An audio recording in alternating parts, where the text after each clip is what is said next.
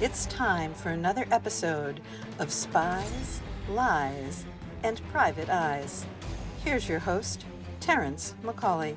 Hello, everyone, and welcome to another edition of Spies, Lies, and Private Eyes right here on the Authors on the Air Global Radio Network. My guest today is Chris Hauty. He is an accomplished screenwriter and novelist. The fourth book in his popular Hayley chill thrillers, The Devil You Know, is available from Atria, wherever books are sold. Chris, thank you very much for being here. Oh, it's great to be here, Terrence. Thank you. Oh, no problem at all. And I'd love to be able to hear about your latest entry into the Hayley chill thrillers and talk about the series in general. Well, this latest book, The Devil You Know, comes out May 23rd, available for pre-order today.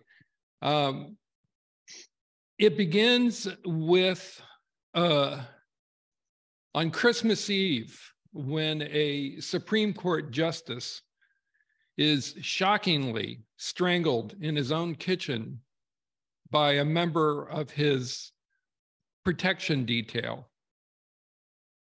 Authorities subsequently assign additional protection to other Supreme Court justices, believing that there might be some kind of broader conspiracy against them.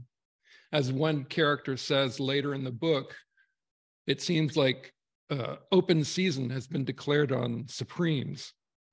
Mm-hmm. Hayley Chill, my franchise protagonist, under the guise of an active FBI agent, is assigned to a vacationing Supreme Court justice in Hawaii, on Maui. Okay. And simultaneously with her arrival on the island and joining the U.S. Marshals who protect that Supreme Court justice, a school bus full of local school children are kidnapped and literally disappear, seemingly off the face of the earth. And it's up to Hayley Chill to connect those two disparate and potentially terrifying events and see that connection and resolve both of them within a matter of a few days. And that's the general premise of the new book. Right. And it sounds like it was ripped from today's headlines, as they say, because of a lot of the threats that Supreme Court justices faced last year and a lot of the raised rhetoric that surrounds public officials in general these days. I seem to have a knack for that. I think that if only I could write thrillers about the stock market, then I think you could probably read advanced review copies of my books and make millions of dollars, because this happened with the last book, with Storm Rising, where I sort of cherry-picked one relatively obscure article out of a military periodical that delved into issues of white supremacy among active members of the U.S. military. And while I was writing the book in 2020, seemingly all of a sudden, white supremacy in America became a bigger and bigger and continually controversial subject matter in media and social media. So yeah, the kidnapping of a school bus was also based on an actual news event, but of, I think, about 15 or 20 years ago. That happened in California.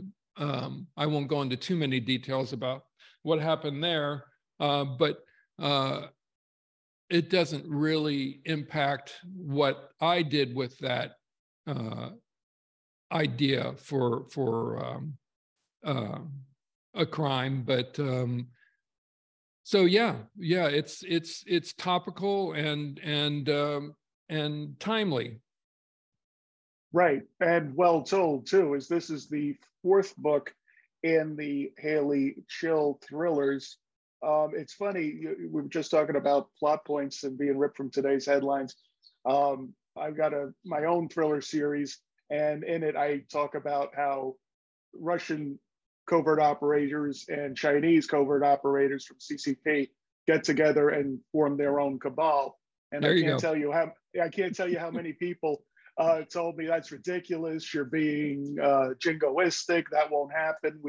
We've got China on our side, and I'm not Nostradamus. I just pay attention to things. That's really all it is. So I understand how you came up with that kind of a plot. And you're referring to the Putin's recent visit, or the Chinese president's recent visit to Moscow. I can't remember who visited who, but that's right. Yeah, exactly. I think if anything has been proven in the last, I don't know, I guess about 6 or 8 years, I think anything that we can dream up as thriller novelists, it can't hold a candle to actual events as they unfold in today's world. It's exactly right. I've gotten that on the technology front, and then in my last book, I had a North Korean intelligence operation in Koreatown in San Francisco, and a bunch of people said that's ridiculous. The FBI had never let that happen, and then we heard the Chinese had the same thing going on this year. So, it's just. And God knows I don't have any clearance. I barely have door clearance, much less any kind of security clearance. But it's you just pay attention to this stuff and they almost write themselves. Isn't that right? Yeah. In some ways, Terrence, I think it's helpful not to have clearance. I mean, yes. Several of my friends, author friends, are former, fill in the blank, Navy SEALs, FBI agents, NSA or CIA employees, and they have to be much more circumspect about what they put into their books. You and I, on the other hand, don't know shit. So we can make it up. Yeah. And as long as we're still walking around, then I guess we've got something going. We haven't hit it too close to the mark. Yeah. Well, we're sort of like we're like a broken clock, man. Once a day, we're going to hit it, and not get in trouble. I know, right? Yeah. I know. And plus, no one can really.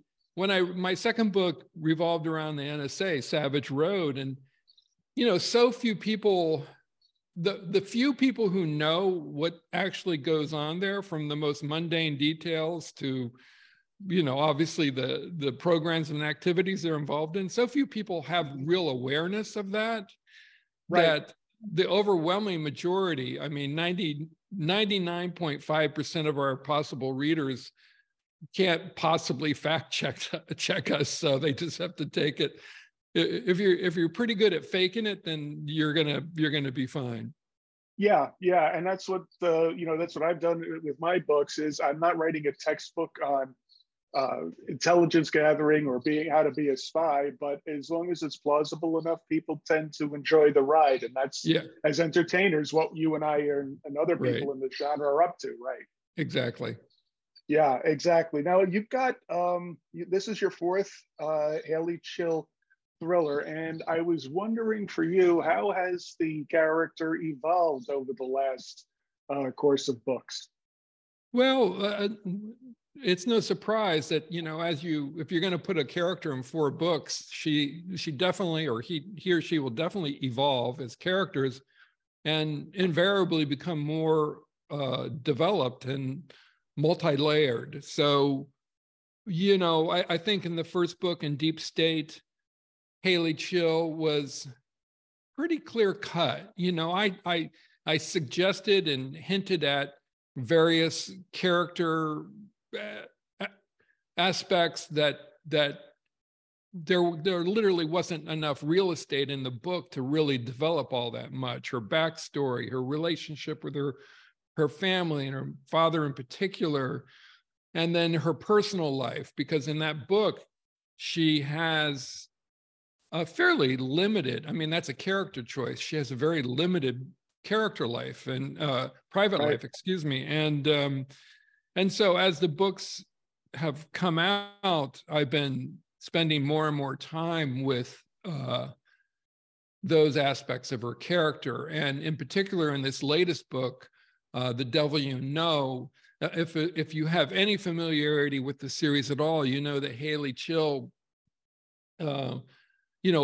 she works hard and she plays pretty hard. She's and she does not have a lot of release from the high stress of her occupation, and she finds that release. She had been finding that release in drinking pretty hard, and then I hope this is allowed in your podcast.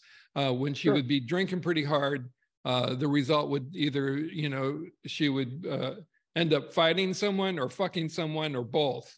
So by this fourth book, she's having to grapple with that issue in her personal life, her drinking, and it comes to a very dramatic head. And in prior books, that her drinking doesn't really affect her performance as an operative, but in this book, it does rather dramatically, and she takes the problem in hand and does something about it. Right, which makes her more relatable than just if she was a super soldier or a super cop who was immune to anything and did not give in to emotions, right? Yeah. I mean, I initially set out to try and create a character who would accomplish some big things and show some real abilities, but I also wanted to make her very much an every woman. I didn't want her to be some kind of movie action hero who did seem capable of anything. And I was always kind of surprised in some occasional reviews, on Goodreads or Amazon, where readers would critique her as a superwoman, and so I've never been able to quite figure out why that is, because I intentionally have her resolve most of her the hurdles that are thrown in front of her in ways that almost anyone could figure them out. She doesn't have any real superpowers except in a sort of almost a photographic memory, which I don't trot out very often. Right. What really sets her apart, I think, is a very human persistence and relentlessness and a strong ideology. And those are all skills and abilities and attributes that I think practically anyone at any age can, and any gender can display. So yeah, I'm always surprised by that. But yes, in this case, she really in the fourth book, she really is revealed as having some very, very human flaws that I think anyone, we all know someone. My own father was an alcoholic. I've had alcoholics in my immediate life. I'm not an alcoholic, but I just have to imagine every reader has someone that they can sort of relate this aspect of a character. And I took pains to get it right. I have a friend who's a recovered alcoholic, and she was very helpful in giving me advice and reading some of these passages. I really didn't want to screw that one up. Right. Yeah, and there's a certain authenticity that's required if you're going to dip into that part of the creating pool, and it sounds like you've done that with great care. It's not just a plot device. You certainly want to give it its most accurate presentation possible. Oh yeah. I mean, I learned early on, as a Hollywood screenwriter, you don't really have to get things right. You just kind of do the outlines, and then if the project moves into production, they might hire some experts or some specific writers to get those outlines filled in. And I learned it in Deep State in regards to weapons and guns, which I wasn't super familiar with. Right. And so I did take pains to educate myself more on weaponry and I just realized, from that experience that pertained to everything in books. That reader, it's a much different, the relationship between a reader and a book is much Right. different than a person going to the movies or turning on their TV and whatever movie or TV show that they're watching. It's a much different. Readers really want that authenticity and that correctness. So I try and do that with every detail that I put into a book. I double check and make sure that I've got it right. Right. And I also, to your point, I think there's also more of a tactile relationship between people reading a book, whether it's on an e-reader, which they still have to hold, or it's a physical paper book that they hold. I think that's why they seem to have more of a relationship to something they've chosen to read rather than just something that they turn on the TV and, they channel surf and, this is on. It's more of a passive experience television. Yes. Than actual reading, right? Yeah, I think so. It's definitely you nailed it with the contrast of active and passive enjoyment, and also I think readers understand that a book is really written by one person. And any TV show, any movie that you see, and believe me, I've been in both worlds. I can certainly appreciate the difference. Is in film and TV, it's a collaborative effort that involves hundreds of people. I mean, sit through all the credits sometime and see how many people were involved in creating your favorite movie, and you'll get an idea. And not everyone. In fact, some of the most important decision makers in the creation of that TV show or movie aren't even listed on the credits. And I'm talking about, the studio executives. Right. And they're the ones who are helping shape that in a very dramatic way. So unlike books where, we, as authors, we have editors, but they're really there to help just kind of really sand down the burrs. And when a reader picks up a book, they're really inviting another person inside their head. And that's a big deal, I think. That's right. And it's funny how people will seize on certain things. I know from my experience of writing Westerns, they, as you said earlier, you have to get the armaments right. And it's, same thing with a spy thriller or a techno thriller. You have to get the technology and the terminology right, because if you make a mistake, they'll forgive a character disappearing, they'll forgive a plot hole. But if it's something that they know well, like horses or guns or cars, and you lose them there, you've lost them forever. And it's so funny, but it's good. It keeps the writer accountable, and it also they've invested their time and their money in something. They deserve their what they think is right. Yeah, I'm impressed that you write Westerns. I was reading, the name is escaping me, but he's a writer from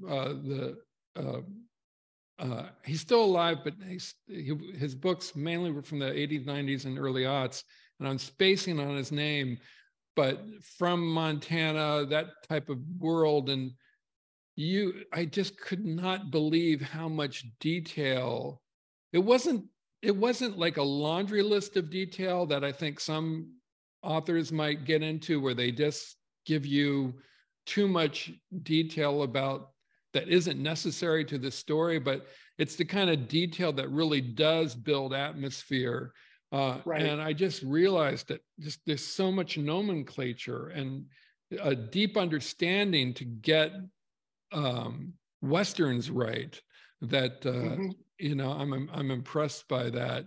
The first mistake I made when I with Deep State, like I said, I was coming from the world of screenwriting and things didn't really matter. You just put gun or big gun or Right. loud gun in your screenplay, and then the armor that they would hire for the production would like figure out exactly which big gun, what brand, and or model, etc. And but I had chosen to specify, I think it was a TSA guy or maybe just a policeman at an airport, and characters trying to escape the country, and I described the cop pulling a Glock, which the bad guy was able to get his hands on, and I think I wrote something like, someone said something, or I describe it as, not to worry, the safety is on. and like at the time I knew nothing about guns and didn't know to double check anyway. And my editor, Emily Bessler, gave the manuscript to Jack Carr to blurb, and he was the one who kindly and generously alerted Emily to tell me that Glocks don't have safeties. But then interestingly, Terrence, I heard from another super fan, and I believe author, had also received a copy of the ARC and brought that up with me. I've heard it from a few different people, but he was a super duper gun nerd, and said, well, interestingly enough, that I can't remember which model Glock it was, whatever, it was a 19 or something, but he said, like, in actuality, some Glocks don't come with safeties, but some special version of a Glock did have a safety. And I said, well, I think I'm just going to play it safe. And we took out the safety line in the finished copy of the book. But it can be tricky business, this authoring. It definitely can be, yeah. And but as long as we remind ourselves that we have to be aware of it, then we can kind of sidestep some of the larger, more obvious landmines anyway, to continue the weapon point. Yeah, I just interviewed Jack Carr a couple of weeks ago, and he's the kind of guy who's awesome. He can get his point across without being too pointed about it. He can nudge you in the right direction. He's got a great gift with dealing with people that way. Nicest guy in the business. Yeah, really is. And he's got a real artistic vision that I think people are starting to understand, because he's not just writing a run and gun stuff. He's not just writing about hoorah seals. He's really tackled a human element there, and I think he's doing something special. Yeah, I really do. Now, 100%. When you've had a lot of experience with screenwriting, and now you're got a lot of experience in writing successful and popular novels. A couple of years ago, there was a movie on Netflix called The Queen's Gambit about chess. And I know it was written by Walter Tevis years ago. And I know that some people were complaining, and I think rightfully so, about how the female character dealt with grief and dealt with a loss of confidence, as opposed, like she would have, like a male character would have dealt with it. And since you've got a female protagonist, and a very strong female protagonist, I was wondering, how do you broach, as a white guy like me, how do you broach writing a conflicted female protagonist in a convincing way? Well, I get that question pretty often at book events or in podcasts. And interestingly, I have not seen, I mean, I could count on one hand, and maybe even if just a few fingers, the number of times that readers, again, I spend unlimited hours a day poring over my Goodread reviews and Amazon reviews by the sounds of it. But right. Not too often, every every once in a blue moon, someone will go, oh, this is just some old white guy. Why, what does he know about a woman's voice or a woman's character? Right. And I think at base level, I firmly reject the idea that any artist, is limited by his or her identity or race or sexual orientation or religion or any of our attributes as human beings from delving into attributes that we don't share. I mean, if we, right. I just think that's just the most anti-artistic, what's the word? It's not a movement, but suggestion. So I think as artists, we have to move outside our own immediate familiarity to explore characters, issues, worlds, whatever, conflicts. In answer to your, in my case, I developed, it wasn't a tendency, but I for years and years ago, I did an adaptation, screenplay adaptation of a graphic novel called Beautiful Killer. Not a well-known title, but it was optioned, and I was hired to do the adaptation with Jessica Alba attached as the lead character. This I think she was a trained assassin. God, it was a long time ago. But anyway, the movie was never made, but I thought the script came out really good. It wasn't my fault that it didn't get made, of course. But that just got me started on, I really enjoyed writing that character. And so I started writing these screenplays with female protagonists. And they were oftentimes, not always, but oftentimes action type movies. And so, it just became a habit. And because most of the protagonists in this genre were male, when I got into this racket, I decided to, again, go in a direction that was opposite to everybody else, because I just think that, quite frankly, in a purely mercenary way, it just increases my odds of success. You want to be you want to be something in any I think in any kind of artistic endeavor, you want to be familiar, but also a little different. And that was my, so it was my little difference was a female protagonist, but it was a familiar world that I was placing her in. So, and how I achieved what I hope is the authenticity of that character is, it's just being smart, writing smart, but also, you write the character, not the attributes.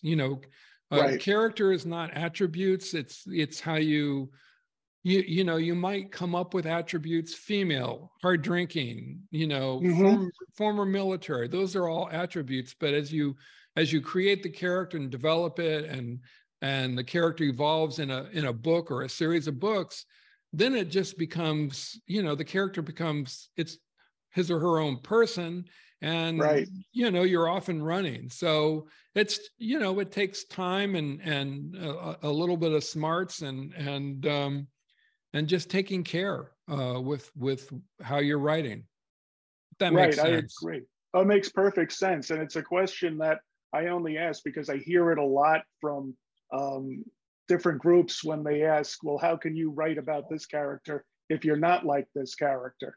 And as someone who's included, gay people in his spy thrillers and African Americans and Latin Americans in his Westerns, I can tell you that it first starts off with having an entertaining story and then having a plot that is plausible and that you put the work in. If you just make the stereotypes, or you take a male character and stick a high ponytail on her and she does the same things as a male character, that's pandering and that's not good writing. But Right. when you put the kind of work into it that you have and other writers who write against, their not outside their own gender or their own sexual preferences do, it really shows in the finished product. Yeah, yeah. I hope we never get to that point where we're not, as we, a collective we, all artists and writers, that we, I know it's also, it's obviously a raging issue these days. It's tricky. I mean, we're in somewhat a fragile environment culturally these days, and I just think, if you just like you said, the words that you said, to do it with some grace and forgiveness and effort and thoughtfulness, that's all you can do, and we'll all collectively get through this rather challenging era, I think, eventually. I think so. Yeah. I mean, a lot of the change that's happened over the last 5 years, in my opinion, is brand new, and people have got to get used to it. There's a difference between getting it wrong and fighting against it. And I haven't seen too many authors in our genre anyway, fighting against it. I think you have to just assume everybody's trying to do their best. And when you see them fall short, you just kind of call them out on it and say, hey, maybe next time you could change this, and give people the benefit of the doubt instead of piling on. Yeah, it's interesting. I have been heartened by the fact that our genre does seem to be pretty supportive and collaborative. Unlike, there are, and I don't know too much about, the exact goings on in some of the other genres. I know in YA, it gets pretty crazy, and some others where, people do, just like you said, they'll other authors and super fans will pile on a particular author for some infraction, and man, it looks really unruly. But coming from the world of screenwriting, I was just blown away by the amount of support and the welcoming atmosphere of other authors and fans in the thriller genre. So I really consider ourselves very fortunate in that regard.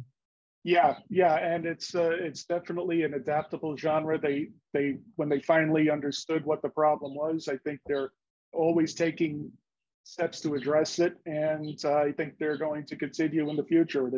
It's very heartening to see. Yeah, absolutely. It really is. Well, this book looks like it's going to be every bit as successful and popular as the other three that came before it. What's next for you in the Hayley Chill realm, or beyond Hayley Chill? Well, that right now is sort of top secret. I'm okay. Just cooking something up, and there is definitely more Hayley Chill coming in the future, but more immediately, it's a closely guarded secret that I won't devolve. I won't reveal Disclose. Here. Yeah. Right. Well, as on a podcast such as this, we understand all about top secret and important and closely held information. There's no problem with that. You couldn't waterboard it out of me, Terrence. Well, maybe you could. Well, we never know. It all depends. How can people keep following you and your progress on the internet, social media, places like that? Oh, I'm on all the likely suspects, and the handles are all, some version of Chris Hauty, and with an @ sign somewhere in there. So easily found, but Instagram, Twitter, and Facebook. I'm not doing the TikTok yet, because we all know it's a Chinese attempt to worm their way into our collective national psyche. Yeah, the Chinese Communist Party is a big part of that technology, and plus also too, I guess some people have had success selling books on TikTok, but it just seems like it's a different medium that probably has moved past me, and probably that's you as well. Who nothing has wrong the with that. time? Honestly, it's enough keeping up with 3, but yeah, I know. I think most of our readership is probably not on TikTok, is my guess. Right, probably not. Yeah, I don't see them on TikTok, but who knows? Maybe that'll change in the future. Yeah. Anyway, Chris, thank you so much for being here. We really appreciate the time you took to speak to the audience. Absolutely, Terrence. So it was great being on with you and having this conversation. It was. Thank you very much, my friend. Ladies and gentlemen, this has been yet another edition of Spies, Lies, and Private Eyes, right here on the Authors on the Air Global Radio Network. And don't forget that if you're looking for your next big thrill, take a look at bestthhrillerbooks.com for the best giveaways and reviews in the business. Thanks a lot, everybody. We'll see you soon. You have been listening to Spies, Lies, and Private Eyes with host Terrence McCauley on Authors on the Air Global Radio Network.